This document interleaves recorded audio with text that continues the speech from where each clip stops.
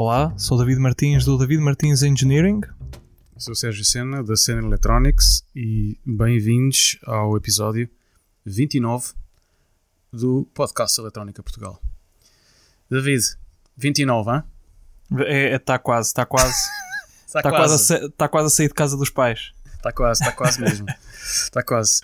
Pois é, episódio 29. Hoje temos algumas coisas preparadas para vocês, dentro dos segmentos que nós costumamos fazer.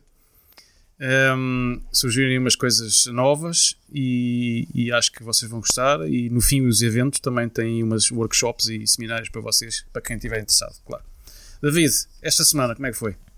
Olha, esta semana foi só trabalhinho, quase das 9 às 6, mas ainda tive tempo para andar a desmontar um paquímetro, que eu tinha aqui umas dúvidas. Pois, e consegui com um paquímetrozito de 5€, a sacar a trama de comunicação. Sim. A trama de comunicação daquilo.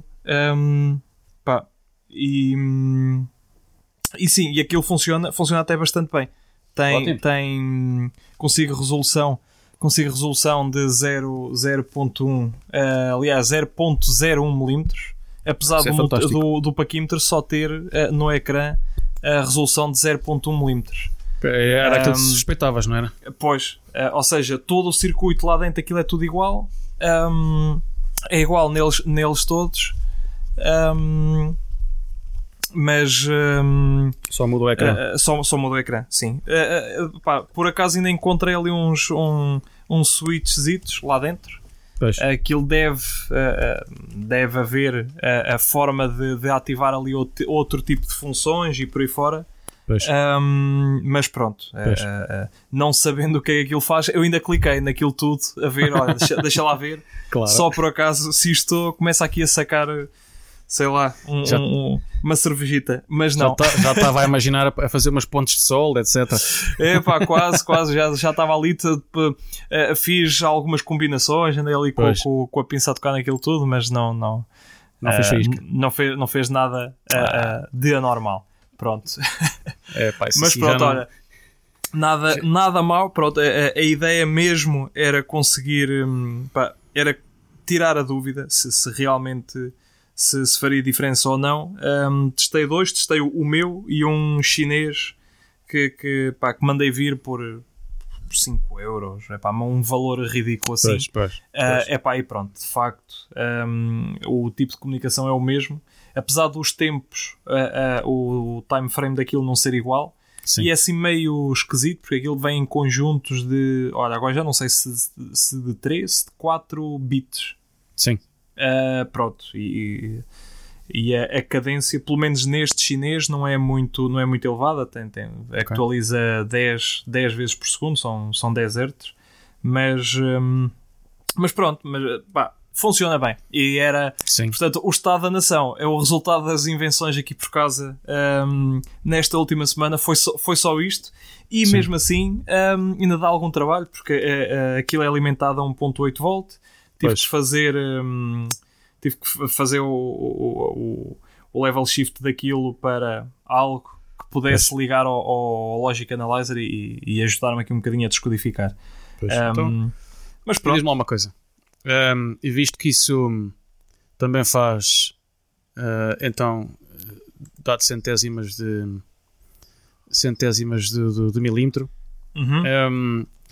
e visto o custo disso ser tão baixo, né? Nós já sabemos que o material chinês a esses preços, a qualidade às vezes é um pouco dúbia. O que é que achas da repetitibilidade das medições? Achas que a repetibilidade se mantém ao longo do tempo? Não será o mesmo de um Moto Tuyo ou lá o que é o topo dos japoneses que fazem isto.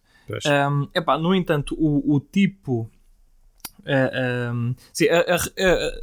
pelo menos ao nível até 0.1 milímetros aquilo faz, porque eu não tinha forma de estar sempre a exportar os dados para fora, não montei o circuito, montei só o level shift para conseguir ligar o Logic Analyzer.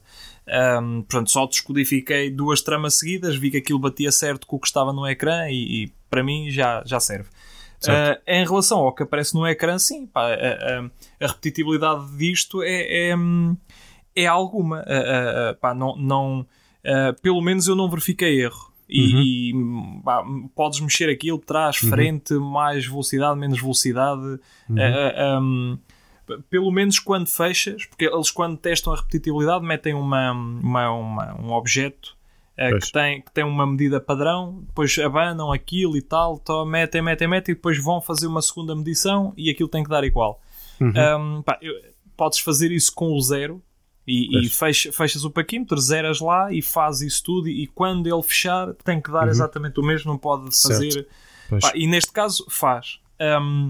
O curioso disto é que isto parece quase um paquímetro absoluto, porque ele nunca desliga, ao contrário do meu que tenho, que se tu desligares, ele desliga mesmo, e portanto o 0, quando tu ligas, o 0 é onde ele está. E neste aqui não. Tu podes zerar, desligas, ele apaga o ecrã, mas a eletrónica por trás está a trabalhar. Só por curiosidade, também andei aqui a medir alguns consumos. Isto consome relativamente mais do que o meu. O meu, mesmo em funcionamento, faz qualquer coisa como 20 microamps, já a fazer drive de display, e este aqui faz cerca de 50. É relativamente acima, é ligeiramente acima. Pronto, não é um bocado. No entanto, sim, e depois já há esse contra. Este não vai desligar nunca, portanto são 50 e tal micros em permanência, o outro. Mas tem a vantagem, porque ele mal mede, ou seja, ele está sempre a medir. E como está sempre a medir, para hackear é muito melhor. Porque o outro, passado um dado timeout em que não há alteração, ele vai se desligar. E se tu quiseres fazer sniffing de dados é pior. Este aqui nunca desliga. Pronto, consome um bocadinho mais, mas nunca desliga. Para aquela aplicação que tu estavas à procura, acho que exatamente. Acho que é bom para isso. Para resoluções destas e mantendo o low cost, isto é o que se quer. Exatamente. Lá está, isto paga-se tudo, até a ideia. Para já, esta era a melhor ideia que tinha, mas já agora, se tiver por aí algum ouvinte que queira fazer uma indicação de qualquer outro sensor linear, ou seja, aquilo que eu pretendia medir era o displacement linear até alguma resolução. 0.1 milímetro já é aceitável, mas o ideal era 0.01 milímetros. Pronto.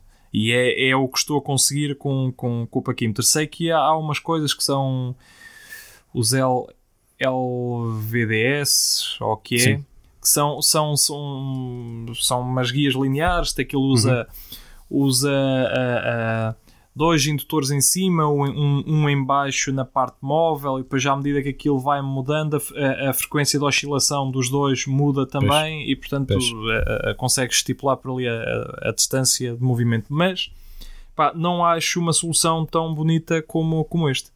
E a ciência por trás da medição disto é incrível. Isto é estupidamente simples, mas isto funciona brutalmente bem. Isto é um array de condensadores que estão desalinhados, e à medida que aquilo se vai movendo e tal, tu consegues saber qual é o displacement entre um e o outro, e por aí fora, porque vai variando as capacitâncias. Isto são 2 pentes a correr um de cima do outro, porque como é que chama o paquímetro, o braço de medição, aquela parte móvel, onde às vezes aliás, onde eles imprimem a régua por cima, ou onde imprimem a escala, por trás disso, isso é só um autocolante, por trás disso está uma PCB com o tal cobre cortado, e depois vai fazer match com o outro, com a parte móvel, e está feito. Esse método está bom, e é um método bastante económico, porque se é só um PCB, não é? 2 PCBs, e logo aí acho que sim. Pá, se tem esse grau de medição e a repetitividade é boa, pronto, acho que pelos custos também ganhou. Win-win para os dois lados. Pois, é isso mesmo. É assim, bom, mas tenho mais qualquer coisa para acrescentar, mas... Diz lá que estavas em público já para dizer isso. Vamos... acrescenta a seguir, pá, porque é mais uma curiosidade do que outra coisa, portanto, acrescenta a seguir. E então, conta lá por aí como é que foi a tua semana. Olha, esta semana estive de volta de mais... quer dizer, entre as minhas coisas e as coisas lá do serviço, a semana passou. E então, lá do serviço já tenho um projeto novo. Olha, boa. Tenho mais um projeto novo e pelo menos já tenho trabalho até março. Tenho o calendário cheio até março, em termos de projeto. Mas não era bem disso que eu queria falar. Primeiro, tenho 2 coisas que eu queria falar. A primeira é das coisas aqui que eu estava a fazer. Esta semana foi a empacotar mais encomendas, que isto agora de repente vieram as encomendas. E já estou a fazer um novo pedido às Hotel CPCB, mais uma fornada de placas. E pronto, e esta semana andei a fazer isso. Não estive a criar cá em casa, estive só a empacotar. A soldar fichas e a empacotar para mandar para o transportador. A outra coisa que eu queria dizer é mais uma curiosidade, é que finalmente, e ao fim de 18 meses isto, sabes que às vezes nós estamos a trabalhar numa empresa um certo tempo e só né, os projetos demoram a fazer, isto tem o seu grau de demora aquele processo, aquele trâmite todo, e ainda por cima num tipo de trabalho, o serviço que eu estou agora, as coisas demoram muito mais tempo, porque pronto, primeiro demoram a desenvolver, depois demoram a testar, depois demoram a fabricar, e depois demoram a mandar, e depois demoram a lançar, e isso demora tudo. Ora, o primeiro projeto que eu fiz na empresa, que acabei em setembro do ano passado, portanto já passou um ano, foi oficialmente lançado no início deste mês. Não me recordo se foi no dia 1, se no dia 3. Mas chegaram a fazer lançamento, ou seja, já lançou mesmo tipo, a placa que eu fiz, o payload que eu fiz lá para cima, que é uma dos payloads do CubeSat, finalmente já foi. Depois do processo todo de testes e qualificação, e passou tudo, etc., já está lá em cima e os resultados são espetaculares. Por acaso, o colega, principalmente o colega que fez as especificações, né? Ele é que tem que lhe tirar o chapéu a ele. Merece merece como é que eu vou dizer? Merece, pronto, as palmadas nas costas, porque ele realmente, eu converti as especificações dele numa PCB, não é? Não posso dizer que eu tenha criado o projeto raiz, mas foi ali um trabalho de equipa entre os dois, e já está lá em cima e já está a dar resultados cá para baixo, o que é bom. Bom, é muito bom, não é só bom. É muito bom. Foi o tipo um respiro de alívio, do tipo, ok, pronto, é o primeiro nesta empresa, e está a funcionar, é isso que a gente quer, portanto. Boa, pá. Agora o segundo deve ir em janeiro, fevereiro, talvez. Portanto, isto é tudo assim, espaços de tempos a tempos, não é? Pois. Pá, mas se chega lá acima... O que importa é chegar lá acima e não arrebentar para o caminho. Assim que eu ouvir o press release da tecnologia que está lá em cima, assim que houver o press release, eu depois falo outra vez. Não sei se tenho que confirmar se eles já fizeram o press release, que eles costumam fazer sempre muitas coisas e explicam até a tecnologia que está lá em cima, mas eu não sei se fizeram ou não para este específico, porque é um projeto completamente novo que veio fazer o upgrade de um sistema que eu já tinha, mas era muito mais fraco do que está agora. Pois. E se eles já tiverem posto isso nos mídia cá fora, então eu falo aqui e explico realmente o que é que aquilo é, que é muito giro, é muito interessante. Pronto, olha, foi assim a minha semana e já comecei com mais coisas novas e olha, cá estamos a fazer também aí, a pôr em papel umas ideias novas também. É o que é preciso. E pronto. E foi assim. Então vá, Conta lá que estamos todos em suspense para aquilo que tu vais dizer. Não tem suspense nenhum, pá, não. Mas hoje utilizei uma pequena ferramenta que quase todos sim, agora já tudo vem com aquilo, que quase todos nós que temos osciloscópios em casa têm. Pois. Mas se calhar eu pelo menos nunca tinha tido necessidade de usar aquilo, mas faz uma diferença enorme.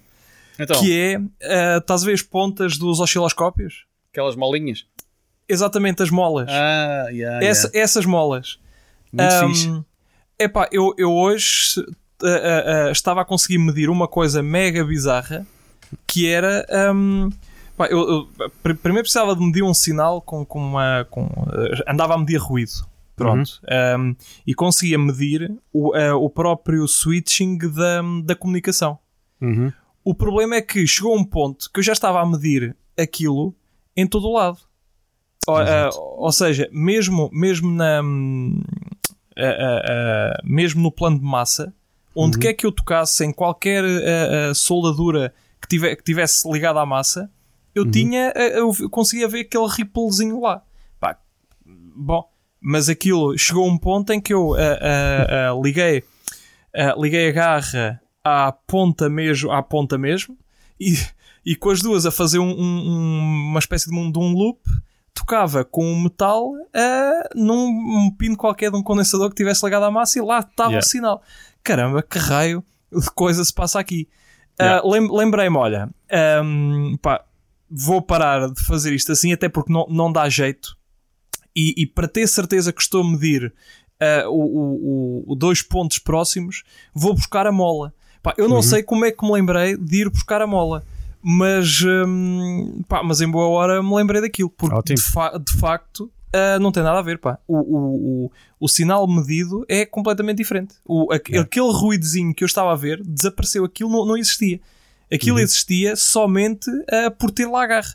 Agora, questão, porquê que aquilo aparecia então? Será que era radiado?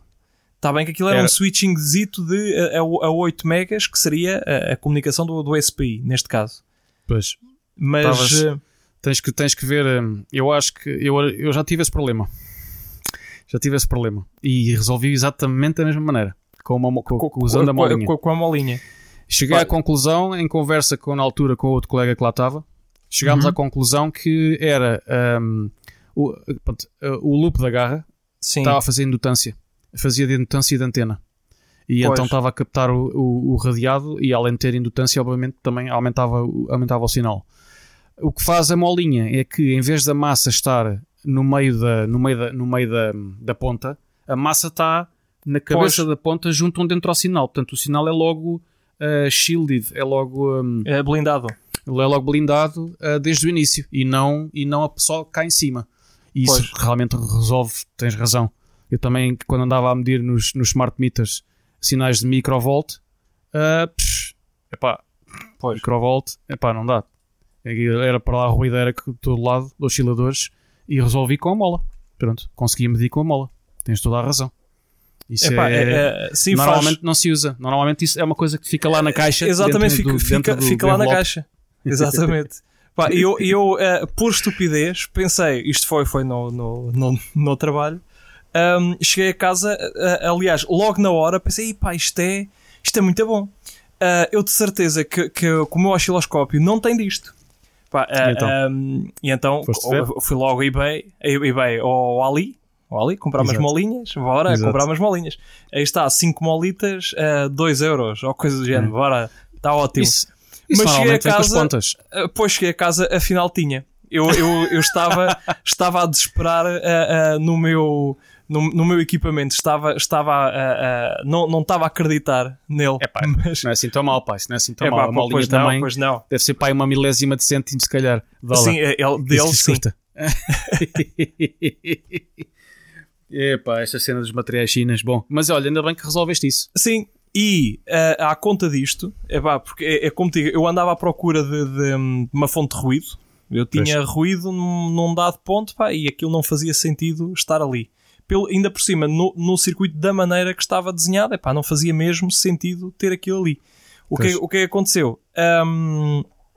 Concluí que isto é outra parte de teoria da coisa, que o meu regulador, o meu LDO, tinha um Power Supply Rejection Ratio, portanto o rácio de rejeição da fonte era baixo. Era baixo. Era baixo, quer dizer, era mau? Era mau.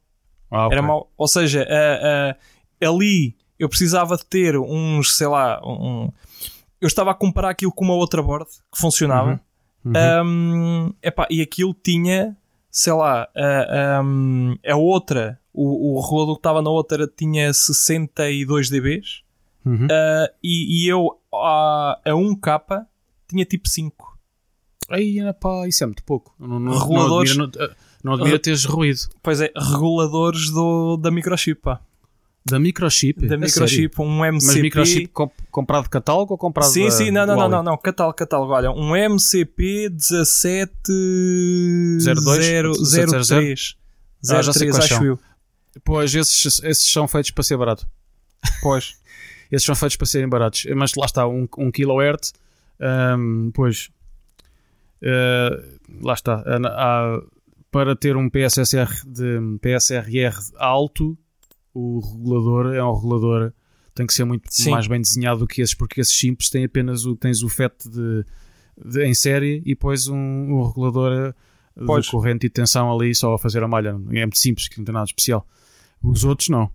Os outros a coisa tem mais circuitos, tem mais circuitry, mais circuitos lá dentro. Sim. Que faz todo esse controle. Por isso é que também quando tu procuras um LDO ou neste caso um LDO que tenha um PSSR alto, tens que ir tens que procurar por isso mesmo, porque não há muitos. Sim. Não há assim tantos. É o low power, o low noise e high PSRR. Eles dizem mesmo isso, eles põem isso no texto da descrição do componente, já de propósito por causa disso. E por isso, olha, tens aí uma boa solução, que é, isso é o que é um SOT 23 ou um SOT 23.5? Era um 23.5. É? Ok. Está bem. Pronto, olha, então tens aí muitas opções em termos desses reguladores.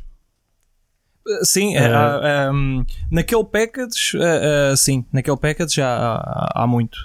Aliás, perdão, eu disse um 23.5, não, é um 23.3. Desculpa, é um 23.3. Aliás, é um 23, sim, é um 23.3, já é o 23A ou o que é, pronto, aquilo é o mesmo package, é o SOT 23.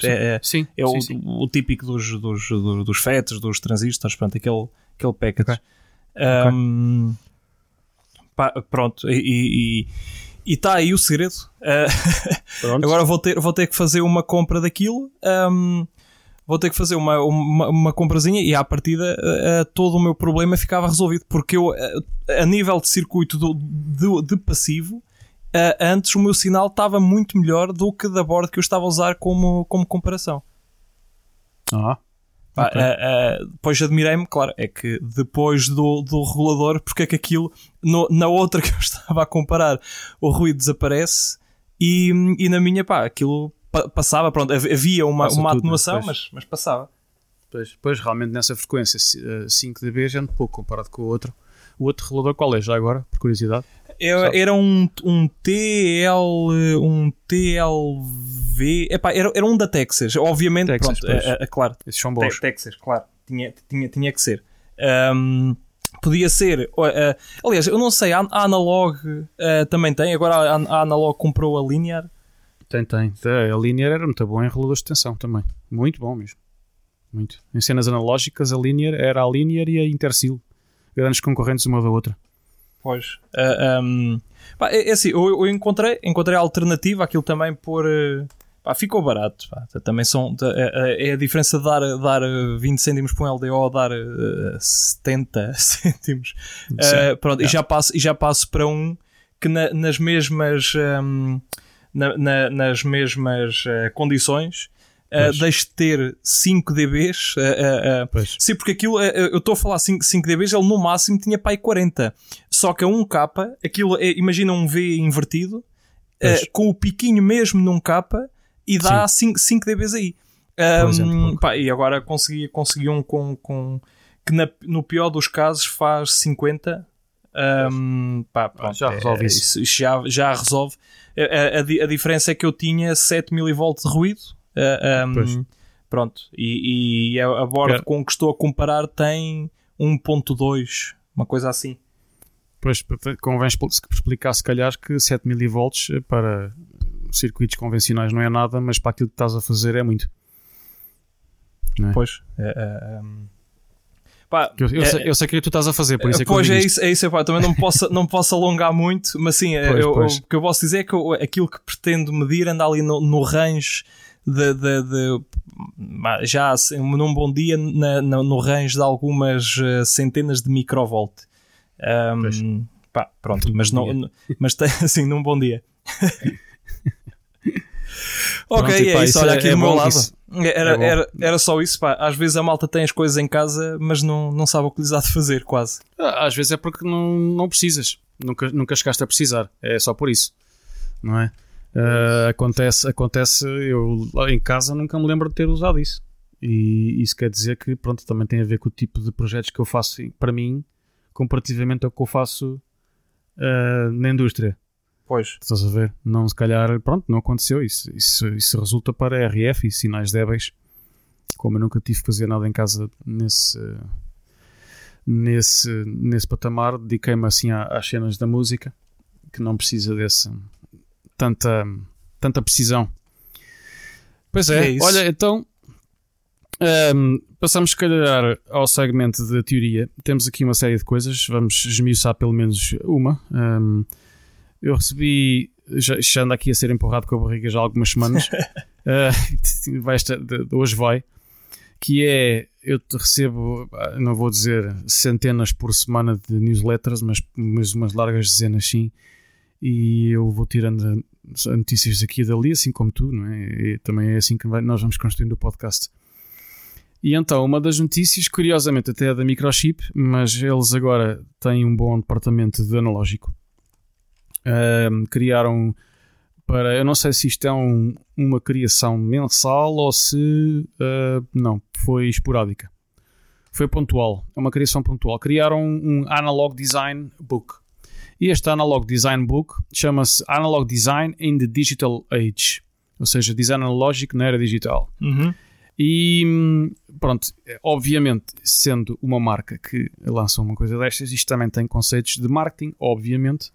Mas se conseguirmos esquecer a parte do marketing, tem aqui nesta publicação alguns artigos que eu acho bastante pertinentes na parte do analógico. E atenção que isto tem aqui algumas coisas que infelizmente não se ensinam na universidade. São daquelas coisas que se aprendem na indústria, e algumas das coisas é só para quem quer saber isto. Pois. Isso logo quase como tudo. Certo, obviamente. Logo o primeiro artigo que eu acho que é espetacular. Qual é a diferença entre op-amps CMOS e bipolares? Ok, qual é a diferença entre ambos e quais são as melhores aplicações para cada um e as diferenças? E eu achei este artigo, estive a lê-lo, já sabia a diferença de cada um, mas quis ver a perspectiva do engenheiro que fez o artigo. E gostei bastante. Não vos vou dizer, vocês vão ler, porque este e-book tem mais coisas.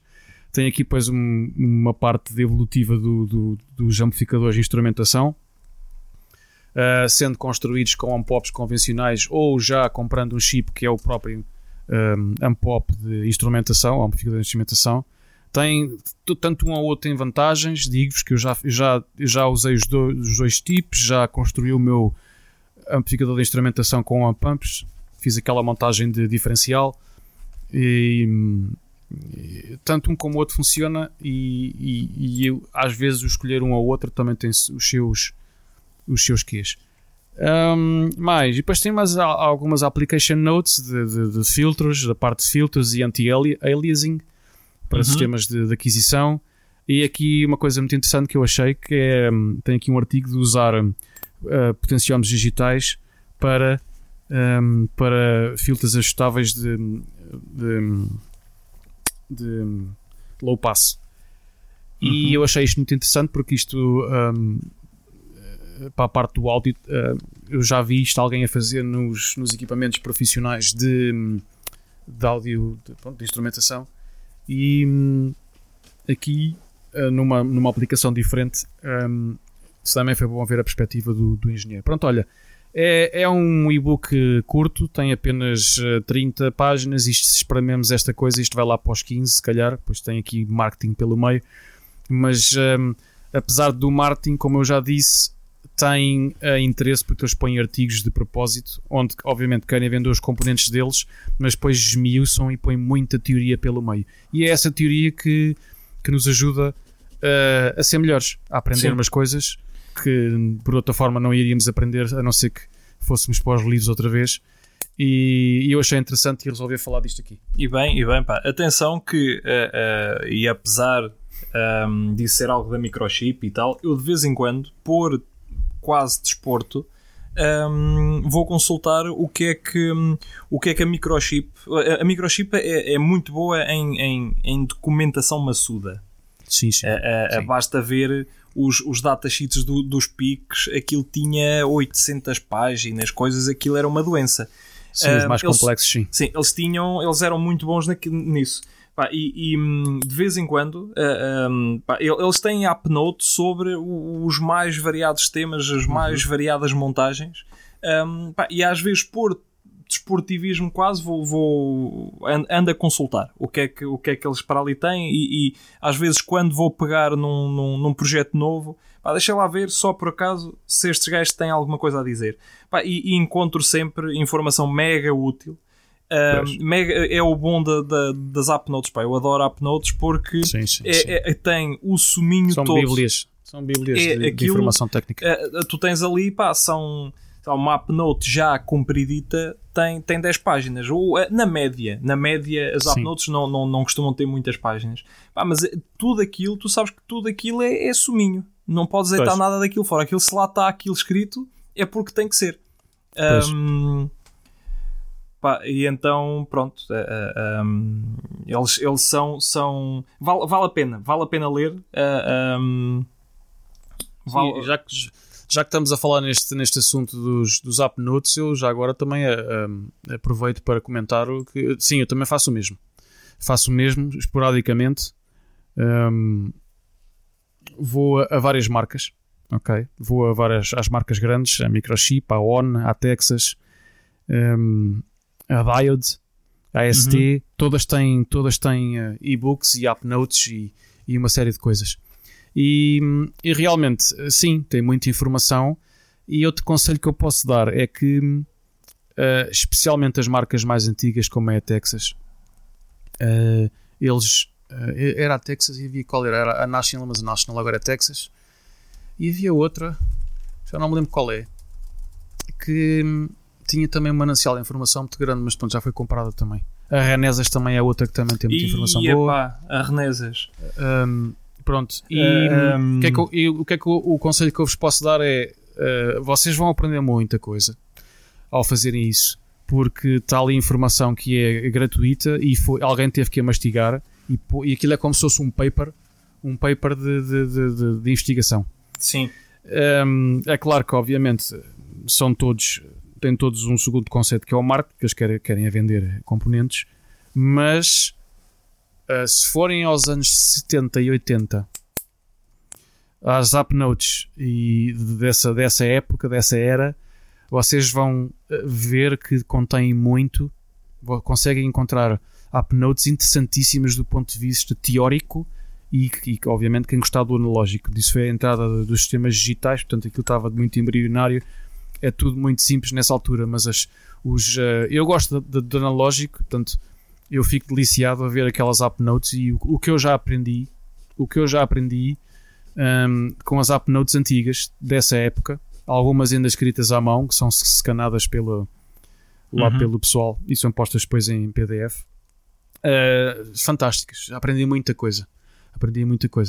E portanto, o conselho que eu posso deixar é, se tiverem disponibilidade, vão a essas datas, vão ter que ir a uma marca mais antiga, como é a Texas, provavelmente.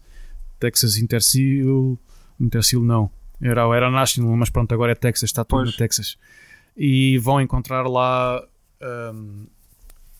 muita coisa. Portanto, olha, fica o meu conselho, que acho que podemos todos aprender, porque nós engenheiros temos que fazer esse trabalho porque a empresa nos, entre aspas, obriga, mas ao menos fazemos uns para os outros quase. Sim, yeah. Mas olha, em relação, claro, tem toda uma máquina de marketing que depois financia essa questão das app notes, ou seja, eles colocam tudo numa perspectiva mais simples para incentivar o uso dos seus produtos. Mas pá, em grande parte elas não diferem assim tanto. E portanto, ler uma app note da Microchip para, sei lá, para um step up, toda aquela parte teórica que acompanha aquilo vai ser igual para todos. Eu nem que eu queira montar um circuito da Analog ou da Texas ou uma coisa qualquer. Ou de outras marcas não tão grandes e que também não têm tanta documentação quanto isso, é possível fazer-te valer da informação que está ali, pá, e aquilo, a teoria em si, e pelo menos quando começa a envolver cálculos, qual é que é o valor da tabela X e não sei o quê, pá, essas tabelas depois são comuns, mesmo no IC mais barato, mais vulgar, aquilo está lá. É possível extrair de lá a informação e calcular tudo na mesma. Mas pronto, e hoje em dia as marcas não fogem sempre. Claro, há marcas que são mais especializadas numa coisa, mas estamos a falar de pequenos nichos em que está aquela marca e nada mais. Mas na eletrónica vulgar do comum mortal, digamos assim, aquilo fica mais ou menos tac a tac. Eu posso ler uma app note de uma e extrair dali todo o conhecimento para ir montar um circuito de uma baseado com IC com outro componente, sim. Exatamente, sim. Tens toda a razão. E as app notes, pronto, são aplicações para quem escapou. Eu sei que há pessoas que não sabem bem o que é uma app note, mas é uma aplicação daqueles componentes daquela marca. É uma aplicação prática, mais ou menos. Sim, prática, às vezes do dia a dia, outras nem por isso, mas é sempre uma aplicação que eles desenvolvem e muitas das vezes foi uma aplicação que tiveram que desenhar para um cliente e convertem aquilo num paper, numa app note, para depois para o mercado, né? para o público nós. Sim, o público deles somos nós. Sim. É mesmo isso. Pronto, olha, e fica aqui esta deixa. E muito bem. Deste documento que acho que é interessante. Sim, senhor. Força, olha, continua. E agora de coisas mais... Estavas aí a falar de app notes dos anos 60, 70 e afins. Passamos para o segmento de novos componentes. Tenho aqui dois componentes que achei interessante. E portanto, como é algo que apareceu agora durante esta temporada, durante esta temporada, se bem que este que vou falar já é de setembro de 2019. No entanto, continua a estar bastante atualizado. É o BQ21061. Portanto, isto é um IC da Texas. É um controlador, é um carregador controlado por I2C, é um carregador de baterias. Mas isto encontra-se em várias marcas, com várias formas, feitios, tipos, nada por aí além. Qual é que é aqui a diferença? A diferença é que trata-se de um carregador, de um IC, que além de fazer carga, faz power management e por aí fora, para devices, para os chamados wearables, para devices com bateria e cujo consumo ou cuja autonomia se quer o mais prolongada possível. E aqui de realçar o chip mode, que já vou falar, que eu também não sabia o que isto era. O chip mode 10 nanoampere. O chip mode basicamente é o estado em que ele pode ficar para que... Chip com S. Chip com S, exato. Para quando é enviado, portanto chip de shipment, para que o circuito prolongue o tempo de vida da bateria, portanto prolonga a autonomia. O circuito funciona como uma espécie de corte geral. Então é possível ligá-lo e quando se desliga, ou seja, desligar eletronicamente a bateria do restante circuito, que será feito com os FETs e por aí fora, mas a corrente de fuga, portanto, que continua a passar da bateria em direção à eletrónica, e portanto é corrente desperdiçada, porque a ideia era, o ideal era não passar nada, era passar 0 nanoamps. No caso deste IC, eles conseguiram reduzir a corrente de fuga para qualquer coisa como 400 nanoamps. Para 10 nanos, perdão. Eu estou a ler estou a ler no sítio errado, estou a pensar noutra coisa. 400 nanoamps é enquanto ele está a fazer power ao sistema. Portanto, ou seja, enquanto o circuito se mantém no tal chip mode, que é totalmente com o circuito aberto com o circuito da bateria aberto, portanto não há fluxo de corrente, existe uma fugazinha de 10 nanoamps enquanto está a fazer a alimentar o circuito, portanto existe um consumo, portanto a corrente consumida pelo IC, aí já será de 400 nanos, o que ainda assim continua a ser muito pouco e é perfeito para este tipo de aplicações em que se requer, primeiro são devices alimentados a bateria, e por norma quando se tem devices alimentados a bateria é porque o requisito seguinte é manter o máximo de autonomia daquilo. O ideal é nunca carregar na vida. E este tipo de circuitos vem aqui ajudar bastante. Portanto, é uma espécie de um 2 em 1. Ele consegue desacoplar a bateria e ao mesmo tempo funciona como um carregador. É ótimo. Só é pena não fazer contagem de colombos, ou seja, não ser um contador de colombo. Pois isso já mete outra coisa. Aqui. Isso tinha que ter aí mais uns componentes no power path entre a bateria e a saída, porque isto também tem várias saídas, não é? Mas muito já fez ele. Tudo bem que tu podes fazer um cálculo grosseiro do estado da bateria pelo valor da tensão. Não é a mesma coisa, claro, obviamente. Mas pronto, poderás ter um cálculo grosseiro assim. Pois. Ou então pronto, quando acabou. Pois, que é como isto funciona. Pois, liga o USB e carregou. Em grande parte dos sistemas que tenho feito, utiliza-se um cálculo grosseiro, que é mesmo isso, é mesmo um cálculo grosseiro, porque depois o cliente quer uma percentagem de bateria, mas isso às vezes não é assim tão linear. Depois já ouvi coisas do género, então, mas isto do 100% até aos 70%, isto demorou um mês, mas do 70% até aos 50% só já demorou depois só já demorou 2 semanas ou coisa. Como é que isto é possível? Além de depender da operação que ele está a fazer e de quantas vezes ele opera, isso também não é assim bem linear, sabe? Pronto, para encontrar ali 3 gamas de está carregado, já não está a 100% ou precisa de é hora de começar a pensar em carregar o device, sim, pela tensão da bateria consegue-se fazer algo que corresponda a isto, certo? Agora daí para a percentagem já é um bocadinho invenção. Bom, E passando para o seguinte. O seguinte é da nossa amiga Analog Devices,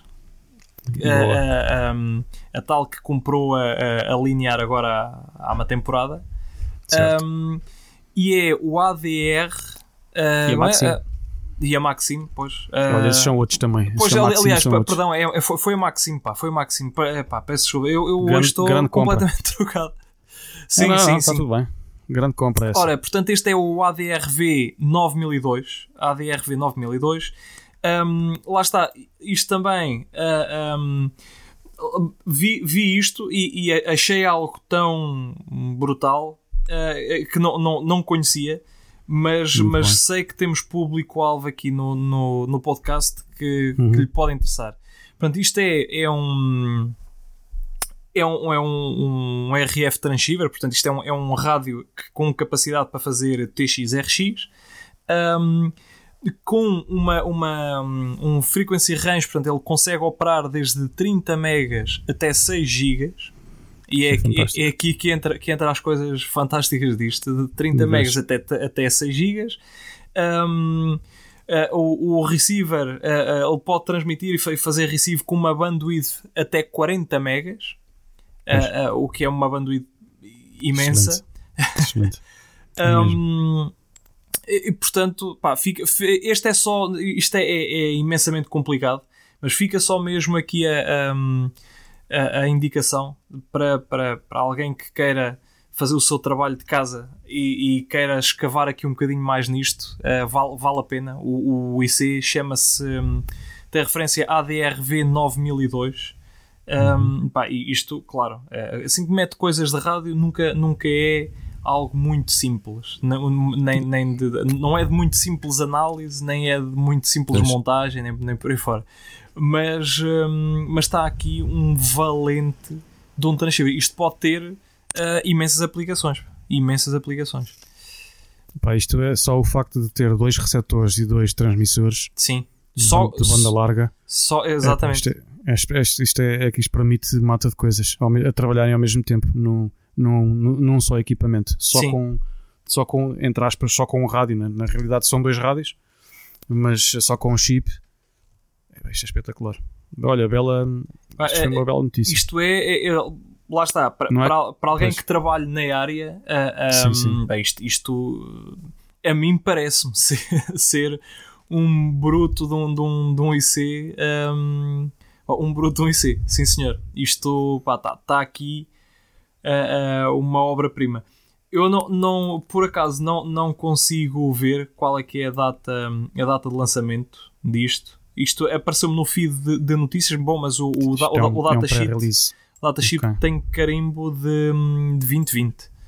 E portanto isto devem estar em engineering samples. Sim, isto há de ser mais uns meses. Mas isto já tem. Isto é um chip que faz tudo. Já tem os sintetizadores, toda a parte de rádio e PA. E ainda tem a capacidade de fazer sincronização entre vários chips, se estiverem na mesma PCB. Isto é máquina. Está bem. Olha, bom find, boa e atenção, perdão. Falhou-me aqui uma coisa que parece que ainda é importante. Qual deles? É que o IC, além de toda essa parte RF analógica que tem lá dentro, tem também uma secção digital onde tem a capacidade de fazer tone detection, DDC, DSC, por aí fora. Tem um ARM M4 lá dentro, responsável por fazer calibração, controlo de ganhos, os estados de sleeps e por aí fora. Deve ter exteriormente, portanto, a comunicação disto parece-me que seja SPI pelo menos deste, mas eles tinham aí qualquer coisa. Não, sim, é SPI. Com pinos e tal, portanto, ainda é possível configurar certamente para utilizar alguns dos GPUs disponíveis no IC. Portanto, isto dá aqui matéria para ler, mas para ler muito vagarosamente, porque isto é muito, muito, muito para assimilar. Se às vezes um rádio simples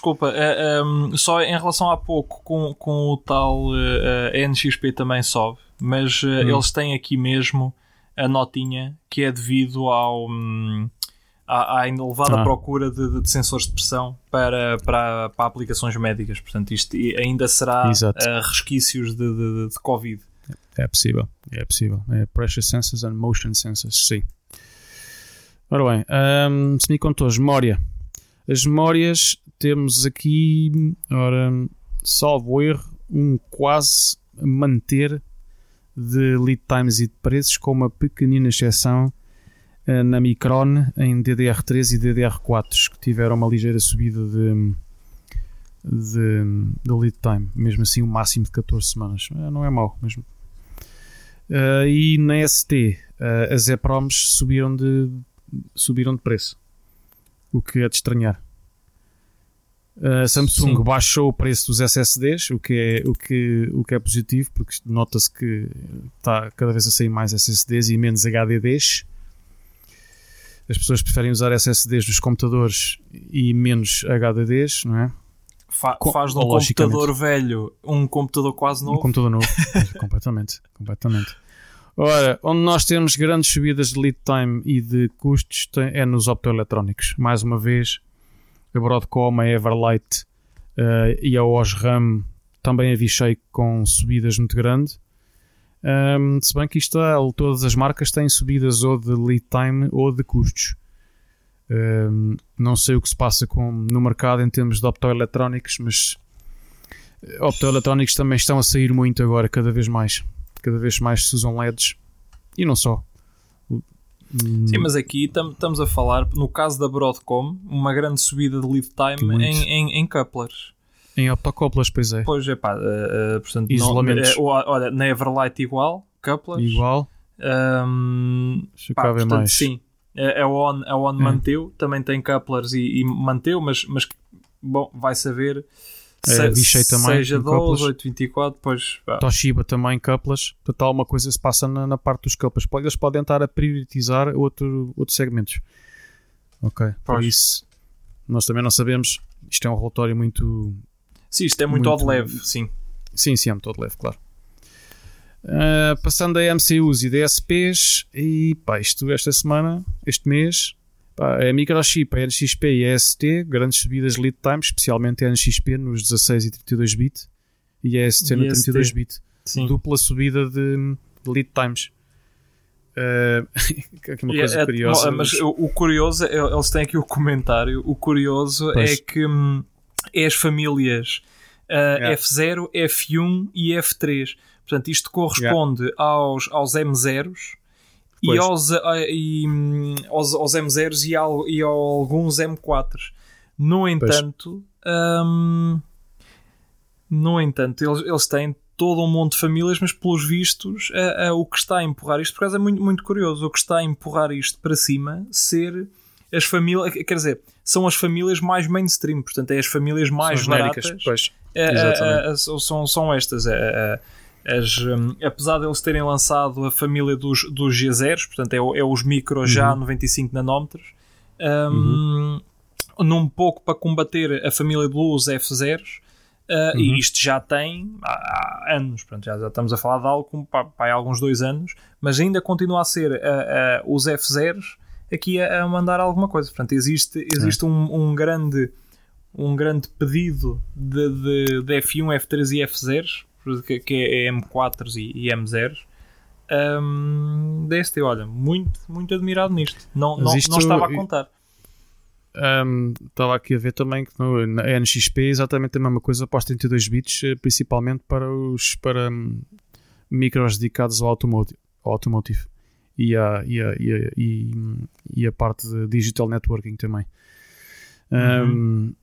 Portanto, sim, lá está. É o que, na ST, aquilo que tiveste a dizer agora, são os genéricos, ou seja, estão-se a vender cada vez mais micros para fazer tudo.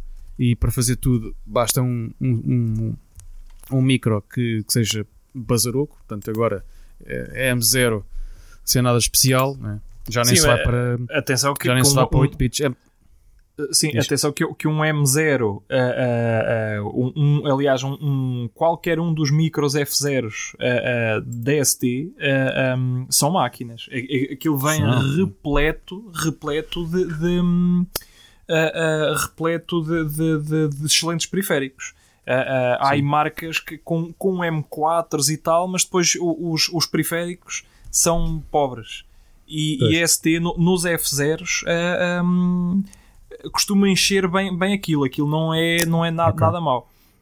Os F3 costuma ser coisas mais para como é que... para motor control, para coisas de ação rápida, que seja necessário FPUs e algumas instruções de DSP. Os F3 são mais dedicados para esse tipo de aplicações. Não sei se eventualmente poderá andar por aí algum crescendo de aplicações em BLDCs, PMSCs e por aí fora. Não, como é? PSMS? Permanent Synchronous. Sim. PSM, Permanent Synchronous Motor. Pronto, é BLDCs ou aquilo é tudo igual. Bom, é esse motor sem escovas, em que EST, os F3 são quase têm um grande encargo para esse tipo de aplicações, portanto. Pronto, sim, é capaz de ter sido isso. São as novas áreas de trabalho, não é? Por isso a EST está com esse aumento, e a NXP na parte automotive, que quando se quer automotive é a NXP e a Renesas, e acho que não. Ninguém se mete mais nisso. A Renesas a Renesas continua a ser aquele bicho. É o bicho do mato, mas é só os gajos que lá andam. Eles têm grande mercado nisto. Eu já trabalhei com Renesas e super. Obviamente já sei de pessoas, e tu inclusive, que tiveram chatices, mas foi mais com os sistemas de desenvolvimento do que dos chips em si. Robusto é. Isso não vamos colocar isso em causa. Curiosamente, até os MCUs deles, o lead time até baixou, portanto, ou estão a vender pouco, ou então estão a ter pouco. Bom, não sei. Acho que o mais curioso disto tudo nem é aquilo que a gente está a falar agora, é o aumento do preço dos AVRs pela microchip. Isso é que eu estou a achar bastante curioso. Os AVRs, que sempre foram mais económicos que os PIC, talvez por causa de, não sei se o processo de fabrico é o mesmo que os PICs, ainda já está no mesmo, com os mesmos wafers, com o mesmo processo, mas vamos ver. Vou investigar isto também, já por curiosidade vou investigar. Acho estranho um AVR aumentar de preço e um PIC não, sendo os 8 bits, não é? Portanto, os 16 e 32 bits aumentaram de preço, mas pronto, isto é a saída de material. Ok. Ora bem, em frente.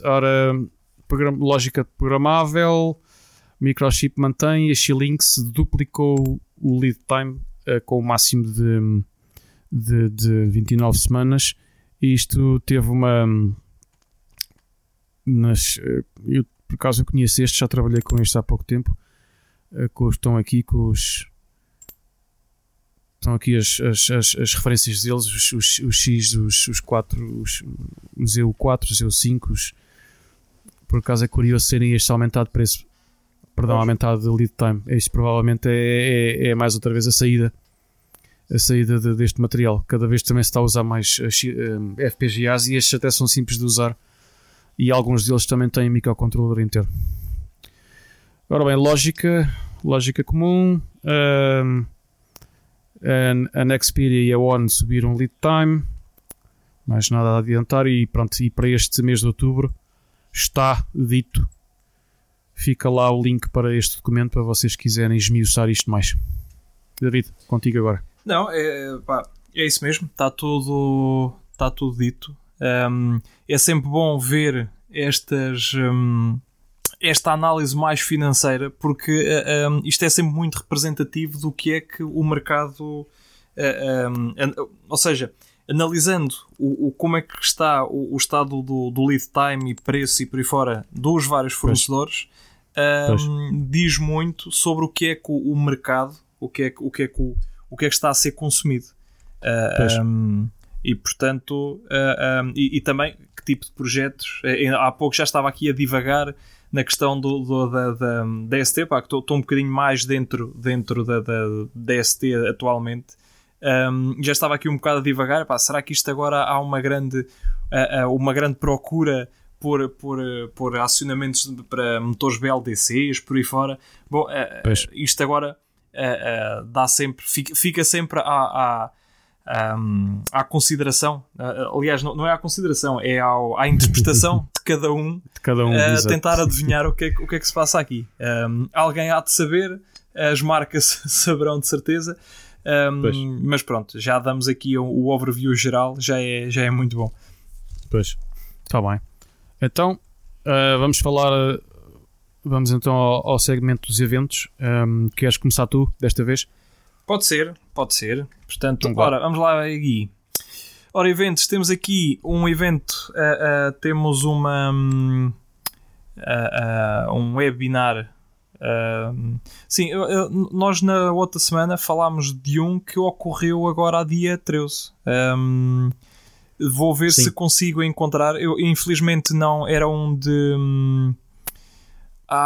muitas desculpas. Estou aqui a empatar.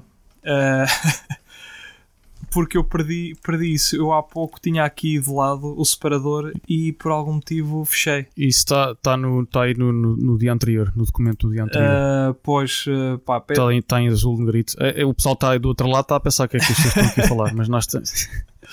Ora bem, isto foi no dia 13. Foi no dia 13, eu tive lá acho que 5 minutos. Isto foi da AVNet Silica. Foi aquilo que aconteceu no dia 13, que era sensores para biosensing e image processing.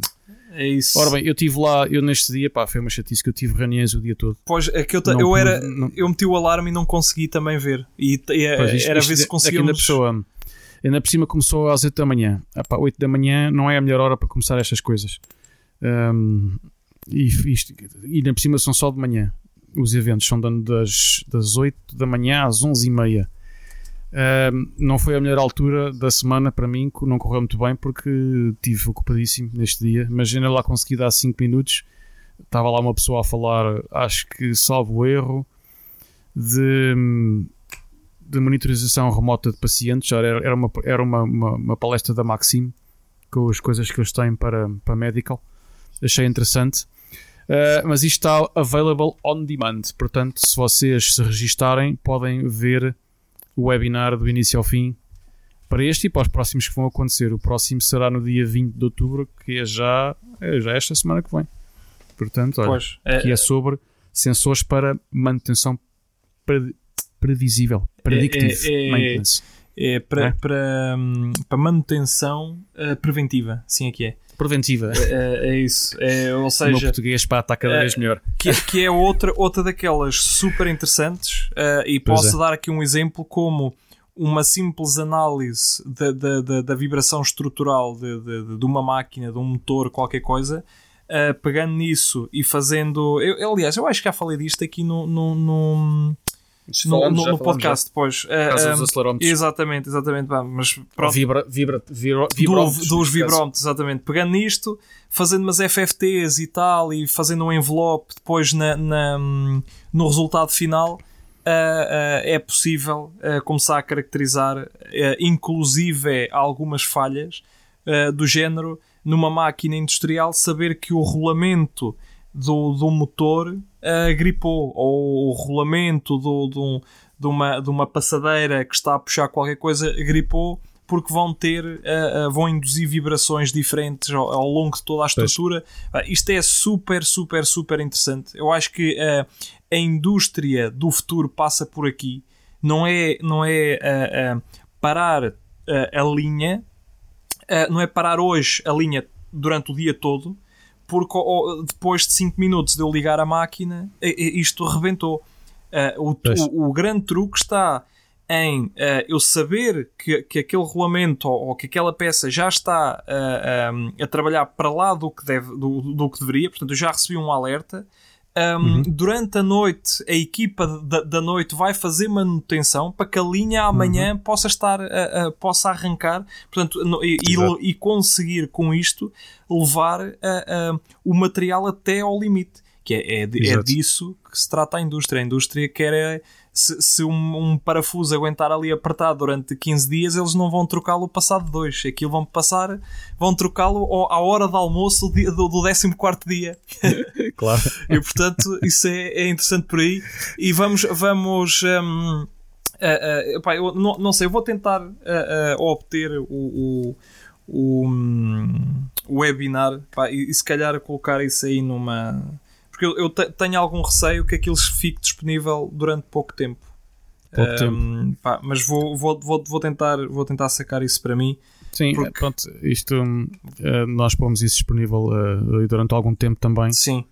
E quem quiser sacar de lá, ok, exatamente. Portanto, daquela lista da AVNet Silica, o próximo é no dia 20. Okay. E é logo às 8 da manhã. Portanto, inscrevam-se, aquilo é preciso estar inscrito. Mas é que é simples, é só pôr lá o nome, o e-mail, tá. Não é nada. Sim. Depois recebem um convite para pôr no calendário e com o link do... Ora, aquilo não me lembro se foi para o Zoom ou... Já não me recordo. Foi por uma coisa qualquer. Okay. Bom, portanto, ias falar do novo? Sim, que é capa aí novo? O novo, temos aqui desta vez é a Silicon Labs que está por trás disto. Obviamente, coisas que têm que meter rádio, portanto, Silicon Labs. Exatamente, tinha que meter material wireless. Portanto, com o tema Smart Buildings, portanto, isto é construir a infraestrutura wireless para o futuro. E isto é mais outro daqueles temas, ou seja, isto é quase tão bom. Aliás, há aqui uma série de webinars muito bons. Isto é quase tão bom como o outro da manutenção preventiva, em que não só podemos ter edifícios mais inteligentes, e quando digo mais inteligentes não é só ao nível das coisas básicas que toda a gente se lembra do mesmo. Eu vou para uma sala e a luz liga, e quando eu saio a luz apaga. Epá, ok, está bom. Exato. Mas há muito mais para além disto. Há muitíssimo mais. Mas eu estou numa sala e o controlador vai aquecer a sala. Epá, sim, de facto é um add-on, mas há imenso mais para além destes dois exemplos, que é o que toda a gente fala, que é a luz e temperatura. Exatamente. Mas fica aqui a nota, vale a pena verem, porque Smart Buildings também será outra. Ou seja, nós estamos aqui a falar e quando fazem os webinars é sempre para... ou seja, não se faz um webinar de uma coisa velha. Portanto, isto é tudo para preparar, portanto, quem participa, e neste caso será todo o pessoal técnico, para o que poderá vir aí, ou para ficarem mais dentro do desenvolvimento do que é que pode vir aí. Portanto, o Smart Buildings é outra daquelas coisas que vai ter que aparecer. Portanto, e quando começarmos a unir, quantas mais engenharias diferentes começarmos a unir, melhor isto vai ficar. Posso dar aqui o exemplo de um exemplo de Smart Buildings, de sensorização bem aplicada, que é o caso da Panasonic, que tem uns sensores de 8x8, são sensores térmicos, e eles conseguem com aquilo fazer primeiro uma monitorização muito mais correta do sistema de aquecimento, e também saber quando é que tu, por exemplo, estás deitado na cama, estás em pé, ou seja, com um sensor de temperatura, e como tem 8x8 células, eles conseguem pseudo-dividir aquela área em 8x8 e conseguem identificar onde é que tu estás, portanto, sem recorrer a uma câmara de vídeo, sem recorrer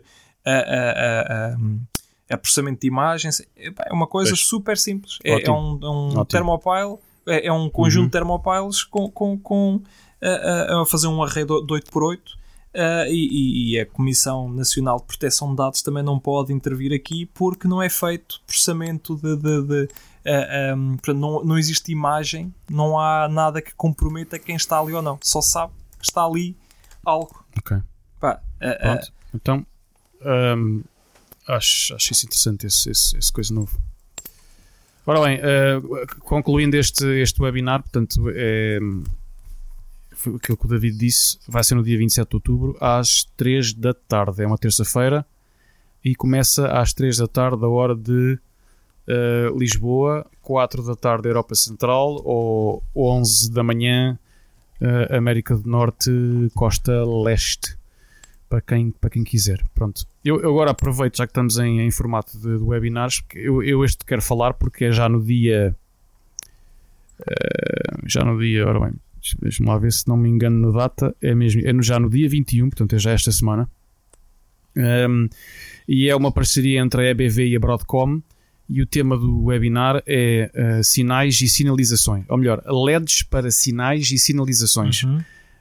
Todos nós usamos LEDs e eu sei que alguns de nós fazem sinalização pública com LEDs, portanto isto obviamente é um webinar para marketing, mas às vezes ainda se aprende umas coisas ao vê-los a pôr novos componentes e a pôr algumas aplicações para isto. Isto vai ser no dia 21 de outubro Ora, 10 horas, está aqui CET, portanto isto é 9 horas 9 da manhã de Lisboa e 10 da manhã Europa Central, no dia 21 de outubro. E o dia 21 de outubro, este mês, calha uma quarta-feira. Portanto, quarta-feira, às 9 da manhã de Lisboa. Eu acho que este é interessante. E olha, em termos de eventos para esta semana que vem, acho que é isso.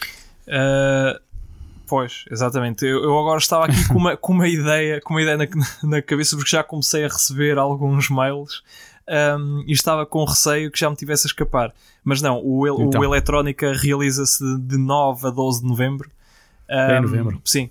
Porque numa situação normal, se não fosse isto o Covid, já haveria preparação para... Pois.